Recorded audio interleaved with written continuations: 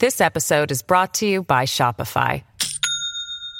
Do you have a point of sale system you can trust, or is it a real POS? You need Shopify for retail. From accepting payments to managing inventory, Shopify POS has everything you need to sell in person. Go to shopify.com/system, all lowercase, to take your retail business to the next level today. That's shopify.com/system.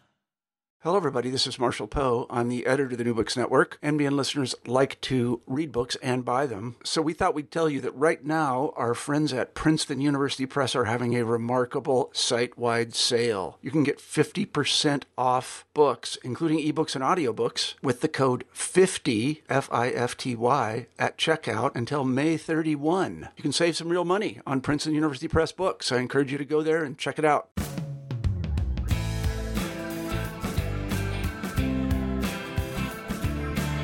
Hello, everyone, and welcome back to New Books in the American West, a podcast channel on the New Books Network. I'm Ryan Driscoll Tate, and our guest today is Eric Loomis. He's an associate professor of history at the University of Rhode Island, and he blogs at Lawyers, Guns, and Money on environmental issues past and present. His work has appeared in the New York Times, Washington Post, Dissent, The New Republic, and he's the author of the books Out of Sight, about corporate outsourcing, and most recently, A History of America and 10 Strikes. We're happy to have him on today, though, to talk about Empire of Timber, his book about labor unions in the Pacific Northwest forests. The book is available now in paperback from Cambridge University Press. Eric Loomis, welcome to the show. Well, thank you for having me.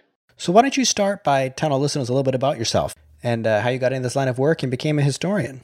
Sure, yeah. So, I grew up in a town, a logging town outside of Eugene, Oregon, and my dad worked in the mills and the timber mills, and he from a very early age he made sure that I was not going to follow him into the mills, that I was going to do something else, and he. So I had a lot of encouragement to do well at school and have a different opportunity. And, I don't know, I always was interested in history, and I was pretty good at it. And, it was the one subject in college that really stuck with me. And so after a little bit of hesitation, both between my bachelor's and master's degree, and then my master's degree and PhD, and working for a year outside of history, I decided to, in both cases, go on for an advanced degree and became a historian that way. So was that the inspiration behind this book then, this personal story? Very much so. How did you come to write it? Yeah, very much so. I grew up in the 1980s and early 1990s, and this was the era of the timber wars in the Pacific Northwest, where you had very intense antagonistic relationships between the timber industry and timber workers on one side and environmentalists on the other. Environmentalists that were increasingly not outsiders, but people who were living in Oregon and Washington and had different ideas about what the trees meant and their role in the economy and their role in Northwest society and really what they meant. I didn't go to graduate school intending on writing about the issues that dominated my childhood, but I think like a lot of people, as they're beginning to think about a dissertation, they tend to come back to issues that are meaningful to them in different parts of their lives. And, when I was in graduate school in the early 2000s, I did my PhD work at the University of New Mexico. And, we were reading early works that were discussing the connections between the environment and labor, such as Richard White's essay, Are You an Environmentalist or Do You Work for a Living?, which referenced the Northwest Timber Wars. Mm-hmm. And I realized that, first of all, nobody was really writing about the relationships between loggers or timber workers broadly and the forest. And I knew that the rhetoric around the timber wars, particularly coming from environmentalists, that these loggers hated the forest. They were raping the forest, to use this kind of sexualized, violent language that was part of the conversation back then, did not make sense with the reality of the lived experience I had growing up and other people I knew had growing up in these timber towns, where in their off hours, these guys would go hunting and fishing and camping and hiking, and they genuinely loved the forest. And it's just that they saw their own place in the forest, the economy of the forest, a different way. And so I began the process in my dissertation by trying to look at the roots of all of this, really trying to go back to the late 19th century with moderate success, but I threw all that out when it came to the book. And really, as time went on, increasingly focused on the timber wars themselves and really tried to work out just what actually was going on in these forests over the 20th century as we got to this period of the 1970s, the 1980s, and 90s, and even up into today, where you do have this significant and very real tension between the labor and environmental movement over the use of forests. Yeah. Could you give us a sense for our listeners who might not be familiar about the logging industry in the Pacific Northwest, both past and present?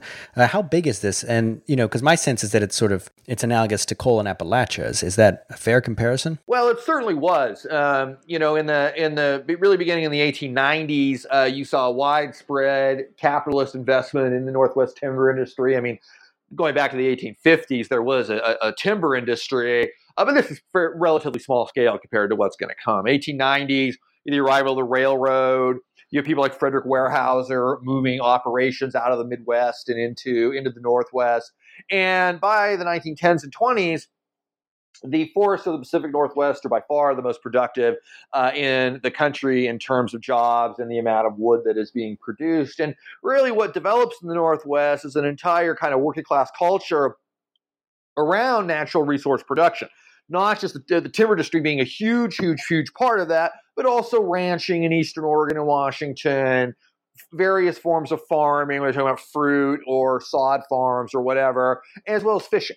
So you really had a variety of natural resource-based industries, all of which were seeking to transform the natural world into economic production, and all of which were really central to what I think people don't understand today was really a total backwater in the country, all the way up well past World War II.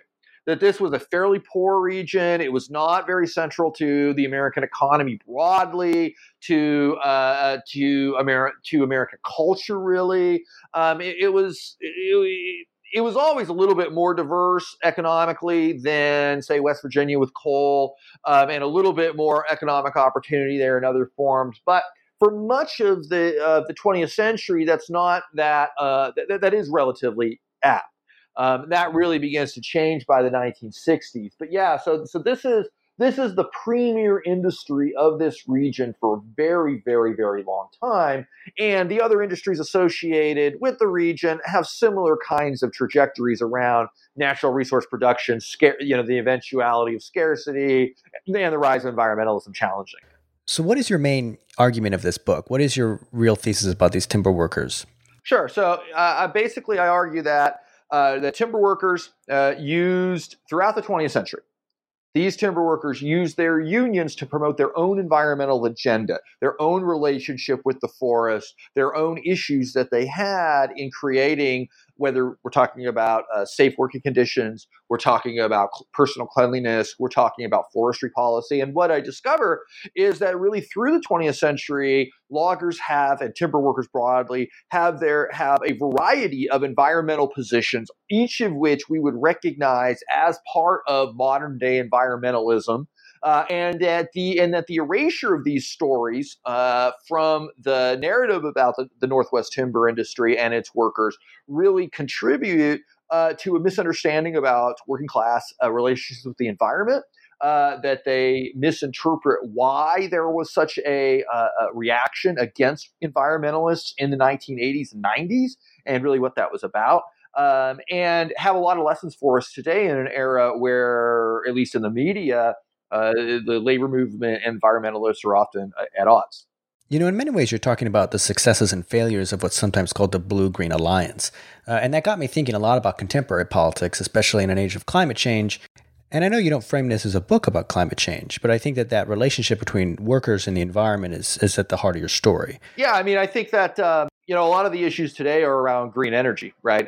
That you have the laborers union especially, and some of the other building trades that are protesting against green energy. They are very committed to building oil pipelines, and we saw a lot of tensions with the building of the Keystone, or the protests over the Keystone pipeline and the pipeline in North Dakota. And that's become a big part of the kind of narrative on the left around the labor movement today. And I think that there are legitimate reasons to criticize these unions. But I think I think there's a kind of a broader misunderstanding about why there is these tensions. And, the basic fundamental reason is that there are not other good work options for working class Americans. And that's really been the case since the 1970s, which is when you begin to see really more intensive anti-environmentalism among timber workers themselves. What I show in the book is that especially from the 30s on really into the 70s and 80s, but with growing tensions by the late 70s, that you have a lot of pro-environmentalism, pro-preservation sentiment among especially the CIO-based timber union, the International Woodworkers of America. And the reason that this gets undermined eventually is that the jobs are disappearing. And the jobs are not disappearing because of environmentalism. That the timber industry and other industries are able to use that rhetoric effectively. But the reality is that in a post-industrial economy, the nation has not done a good job of creating good-paying jobs for working-class people, and the environmental movement itself has not offered real opportunities or alternatives to to these workers. And so, if you're telling pipeline workers, hey, we're not going to build these, we're not going to build these pipelines because of climate change. Well, I agree, we should not be building these pipelines. But we also have to understand that these building trades, they exist to build things. This whole argument that's made about, these are temporary jobs. Well, what do you think building jobs are, right? They are all temporary jobs. So that's an argument that shows a kind of ignorance on other parts of the left about what these workers actually do. And then secondary, we have to actually offer them economic alternatives, right? So if you're talking about climate change today, I mean, one of the lessons I would pull from this is that if you are going to advocate for a green energy economy, that's not enough. You have to advocate for a green energy union-based economy. If you want to pull workers into this, you have to offer them actually existing good jobs. And environmentalists have really failed to do that, especially as they have become very capitalist friendly, working closely with green energy companies and CEOs and this sort of thing. And a green energy capitalist may want to save the planet, but they're still a capitalist and they still want to run their workplace without unions by and large. This is a big problem. I mean, this is a major issue that environmentalists have to contend with. If they actually want to create alliances with workers, it's a really important issue. Mm-hmm. So if we go back to the International Woodworkers of America in your book, would you say is one of the first unions to really take natural resource planning seriously? Mm-hmm. And I'd be interested to know first of all, who were they, the rank and file, and how did they compare to the union that had come before them, which was much more radical, the Wobblies? Yeah, so basically, it's different eras and they form different sort of environmental agendas. I mean, the IWW successfully organizes the timber workers really beginning in 1907, but especially after 1912. And they're able to do so around the fact that these loggers are living in just the worst possible conditions. I mean, horrifically unsafe and unclean conditions that in their struggles to improve those conditions, we today, they certainly wouldn't have that language, but we today would call this an environmental justice movement. And it absolutely was. These are people looking for dignity over their own lives. What the IWW discovers is that a lot of these workers care a whole lot more about the what's passing for a bathroom, the bedding in the bunkhouse, the quality of food than they do about syndicalism. And they shift their organizing tactics to reflect that. And so it becomes a very bread and butter kind of unionism, but one that is based around cleaning up these conditions.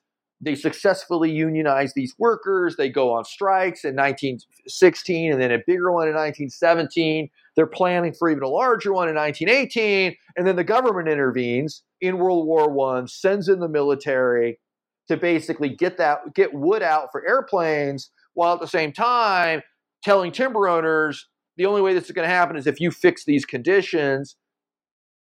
They send actual soldiers in to help with this logging effort. They force the timber companies to fix those conditions in exchange for basically banning the IWW. And ultimately, this busts the IWW, but it succeeds in reforming these conditions, and it becomes institutionalized through the 1920s into the 1930s, so that by the time you have the development in 1936 and 37 of a CIO-based union, the International Woodworkers of America. It's a different environmental agenda. Those old questions of clean camps, disease, horrific food, they've mostly been solved. Right. So by the 1930s, what you're seeing is a union that consists of a number of ex-Wobblies. Many ex-Wobblies and communists are part of this union. So it's fairly radical. It's communist-led for a brief period of time. It's very divisive within the union, and eventually it becomes anti-communist, but still.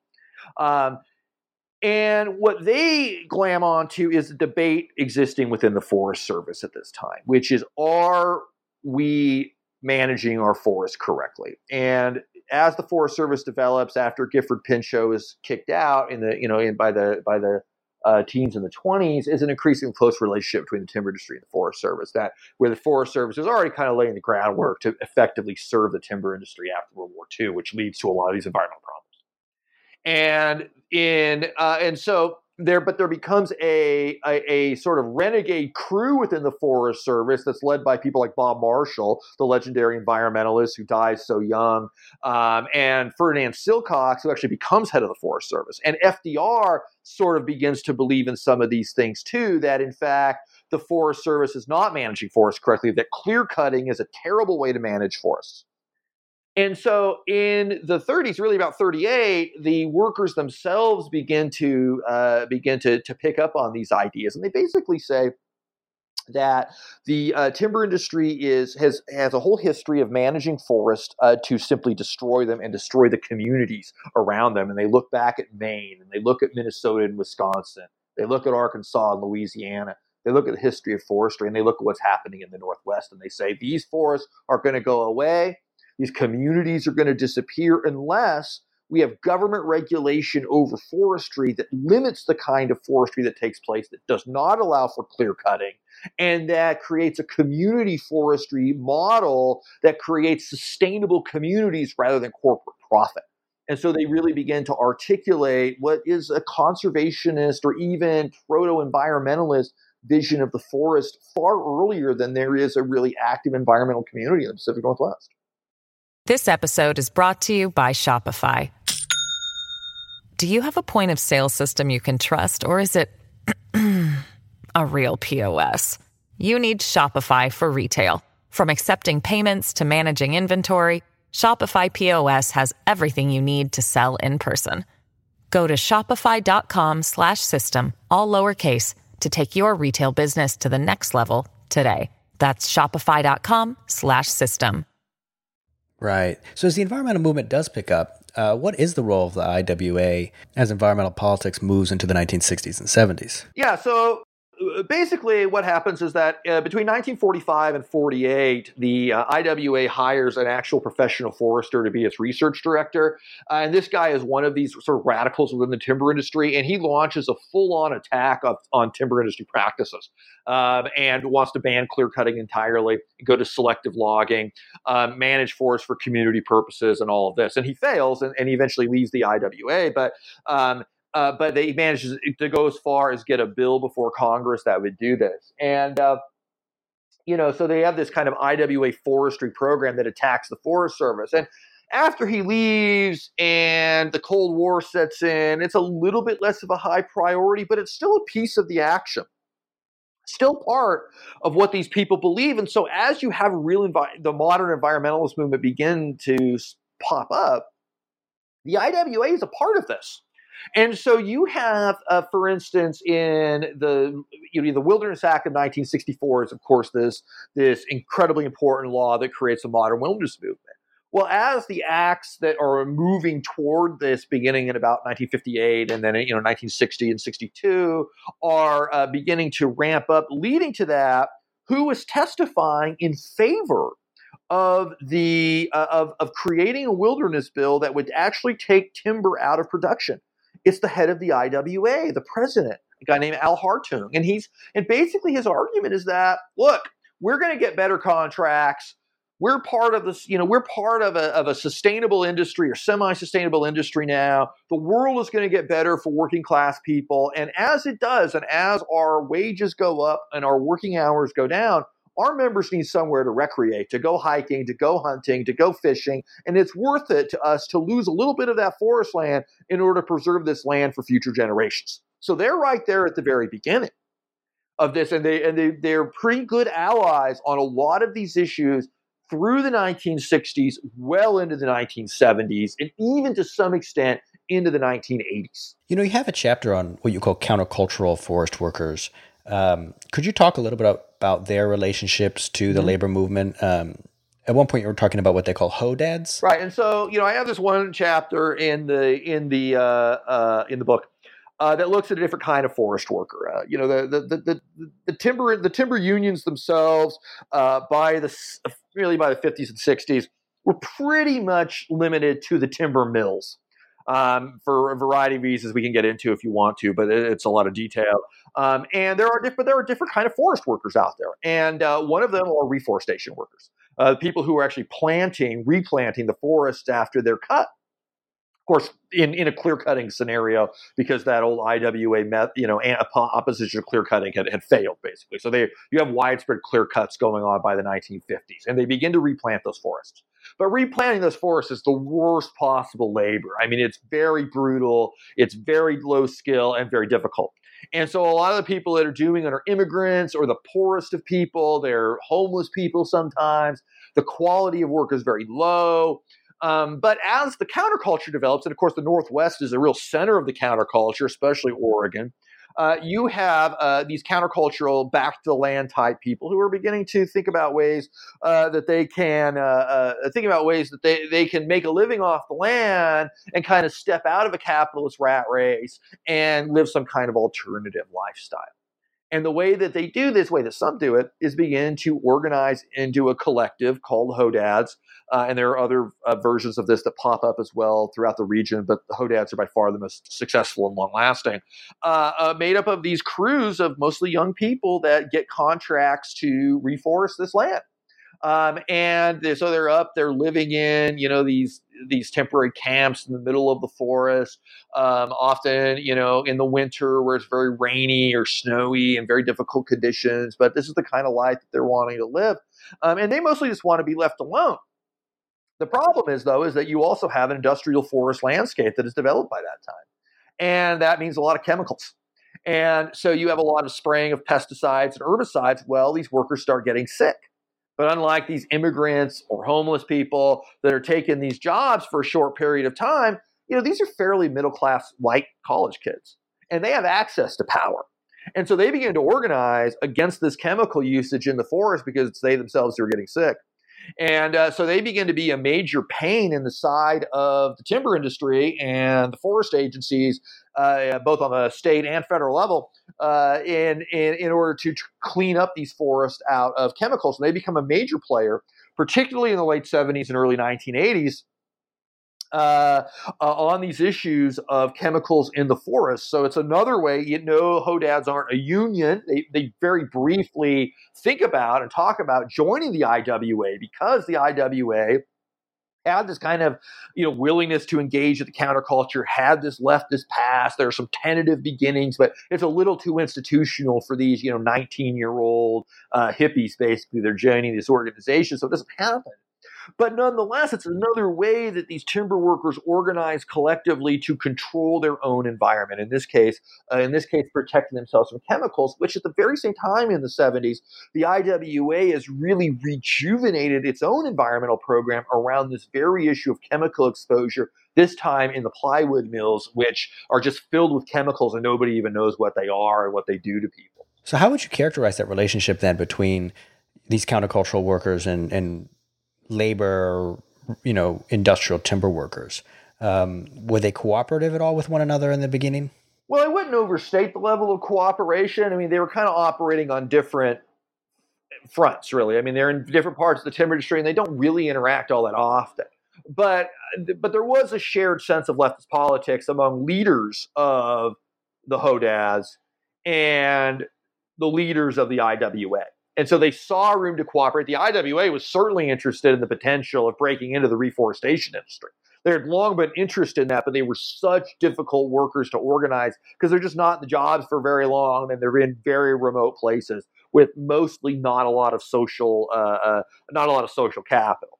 So they're difficult workers to organize. And so there was certainly a shared interest there, and a shared belief that the timber industry was not really always operating with workers' best interest in mind, or with the best interest of a sustainable environment, which both are with both groups, although very different, with different cultures, with different kind of members, are all interested in, because they both have long-standing and daily relationships with the forest. So this all gears up in the book to the ancient forest campaigns, which you say you remember when you were growing up. So what were the ancient forest campaigns, like the Spotted Owl Crisis, and how it shakes out the relationship between labor and environmentalists? And were there any long-term and national consequences of this? Sure. So, the real key date in the development of the war between the labor movement and the environmental movement is 1973, and that has nothing to do with environmentalists or the labor movement per se. It's the beginning of the recession, the end of the post-war boom, and all of the big structural changes that are beginning to happen to the economy after this. Right, so you have in the 70s wages stagnate. You have automation gains that are laying off a lot of people in the timber industry. And in many other fields in the United States, you have mills and factories closing in the United States and opening overseas, taking more industrial jobs away. That's happening in the Northwest as well. And you have a very particular Northwest issue, which is that beginning in 1962, you have a program of the timber industry realizing that it's more profitable to cut down trees, ship them to Japan without processing, and let the Japanese do the processing into plywood and other goods, especially for the Asian markets, than it is to have American workers do that. And so you begin to see the widespread shipping of what they call raw logs, unprocessed logs, over to Japan, and you have big layoffs in the timber industry that are happening anyway. None of this has anything to do with environmentalism. So if you look at employment numbers as well as union membership numbers in between the mid-60s and into the 70s, they're declining relatively significantly. And this is repeated in steel, in auto, in all sorts of areas. Nothing to do with environmentalism. However, at the same time, and I should say, it makes workers very scared.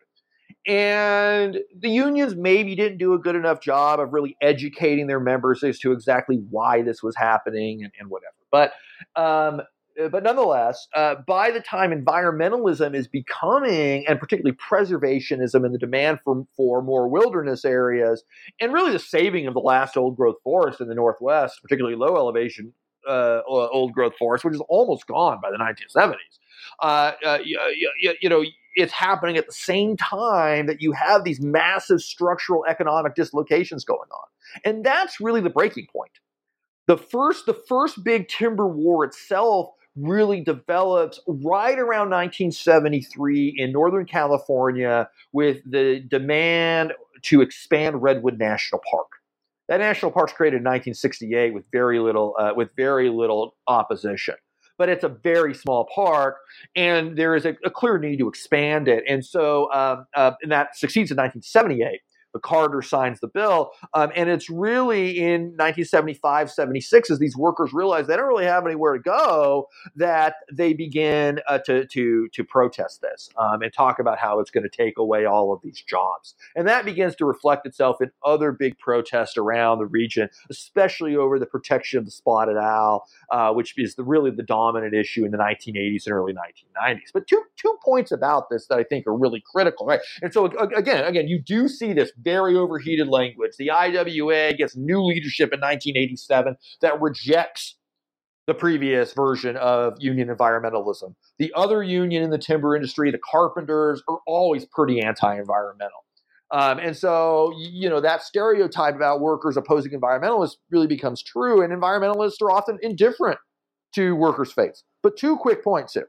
First is that in 1978, when you had the Redwood National Park be expanded, there was a program that was added to the bill that actually gave full benefits for quite a long time, almost full wages and benefits to any worker who was laid off because of Redwood National Park expansion.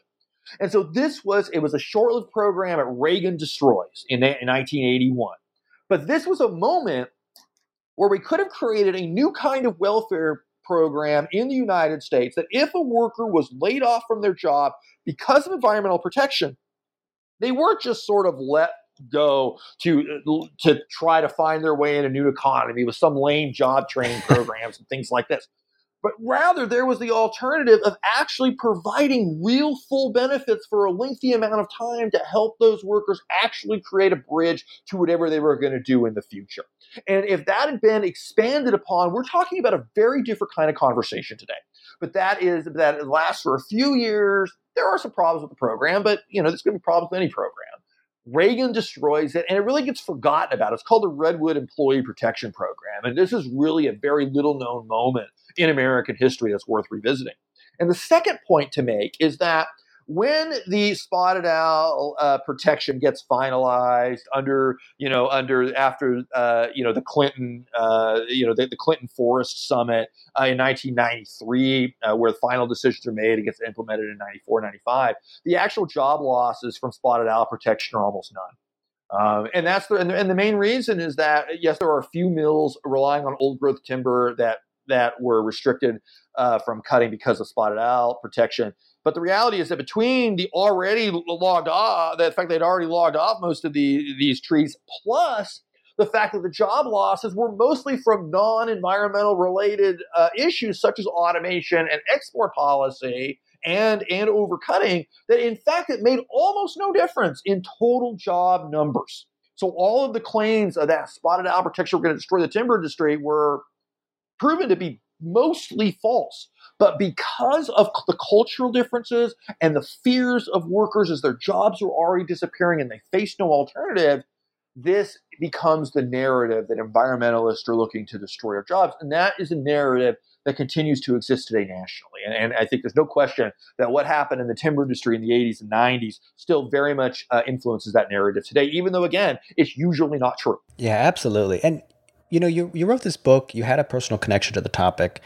One of the things I was wondering, is there anything that surprised you when you were working on it? Well, I guess I didn't go into it thinking there would be this many connections between timber workers and actual environmental activism. I certainly expected to find timber workers having relationships with the environment in various ways through recreation or whatever else. But I didn't go into it until I really started researching. I didn't discover this much actual political activism. And I think that the fact that so much political activism over what any environmentalist would call some form of active environmentalism, often very progressive for the time period, demonstrates that there are histories of working class environmentalism that are much more complicated than is usually known, and that there are probably a lot more of these kind of histories out there that could be explored. And that there is no inherent tensions between work and environmentalism, so long as we accept that there is going to be some kind of work in the forest, whatever that might look like. So long as we accept that there is a place in the forest for some kind of work, there's no inherent reasons why there should be tensions. The reason there are tensions are these broader structures about us not taking care of our working class citizens. Yeah. And I want to ask you too about your newest book, A History of America and 10 Strikes. As a labor historian, to write across the entire history of the United States and to put the full picture into view for yourself, and this is kind of a similar question, what did you learn once you laid it all out in front of you like that? Did anything come in and out of the picture maybe more than you or less than you expected? Yeah, I think two things. The two big takeaways from that book, because I think that a lot of people in this country, especially today, are demanding a more militant labor movement and disappointed in the history of the labor movement and its trajectories, and are also wondering, why is America not more radical? And there are really two big takeaways from our broader labor history. One is that really the most important determining factor of whether a strike or a labor action or a union, however constructed, is successful, is whether the federal government can be neutralized off its quite frequent position of being an open ally of employers. And that happened between the New Deal and the 1970s, but since then that has been reversed. And once again, the government is openly working with employers to crush labor unions, and that for all the militancy we might want and all the kind of labor movement, democracy within the labor movement, and anything else that people want to use to criticize the labor movement, and perhaps legitimately, the fundamental issue more than anything else is the politics. The labor movement has to have a politics that actually has power behind it. Otherwise, there's very little historical precedent that it's going to defeat a government-employer alliance. So that I think that the politics are really important. And then the second thing is that what the single biggest issue in which workers divide themselves in American history is when white workers choose their white identity over their class identity. People often ask, why do these workers, when they vote Republican, why do these workers vote against their interests? They're not voting against their interests. They're voting against their economic interests. But that does not mean in their minds they don't have racial interests. It doesn't mean in their minds they might like unions, but to them, the idea of an abortion is the greatest crime in human history. And so they're going to vote for right-wing anti-union politicians because of this. And these, we're all made up of a variety of interests. And unfortunately, at least from my perspective, in the United States, white workers have traditionally not placed their class interests that high in the list of interests that they have. They have united with employers to discriminate against black workers. And I think that the racism of America that is too often, even before the Trump administration, was always there, but not talked about as often as it needed to be, is a huge, huge problem. And we have to fight racism along with fighting for class politics. So those would be the two biggest takeaways from the book, I would argue. Right. So Eric, we've taken up a lot of your time, but before we go, I wanted to ask you what you're working on next. Well, I got some stuff that I'm not really ready to talk about publicly, but the main thing that I've been researching is to build on Empire of Timber and to write a broad-based history of the Pacific Northwest since about 1955, 1960, really talking about regional identity and talking about how the Northwest, which in the 50s and early 60s was this white working class-based economy, really based on natural resources with a moderate political culture, and one that was, again, kind of a backwater, kind of a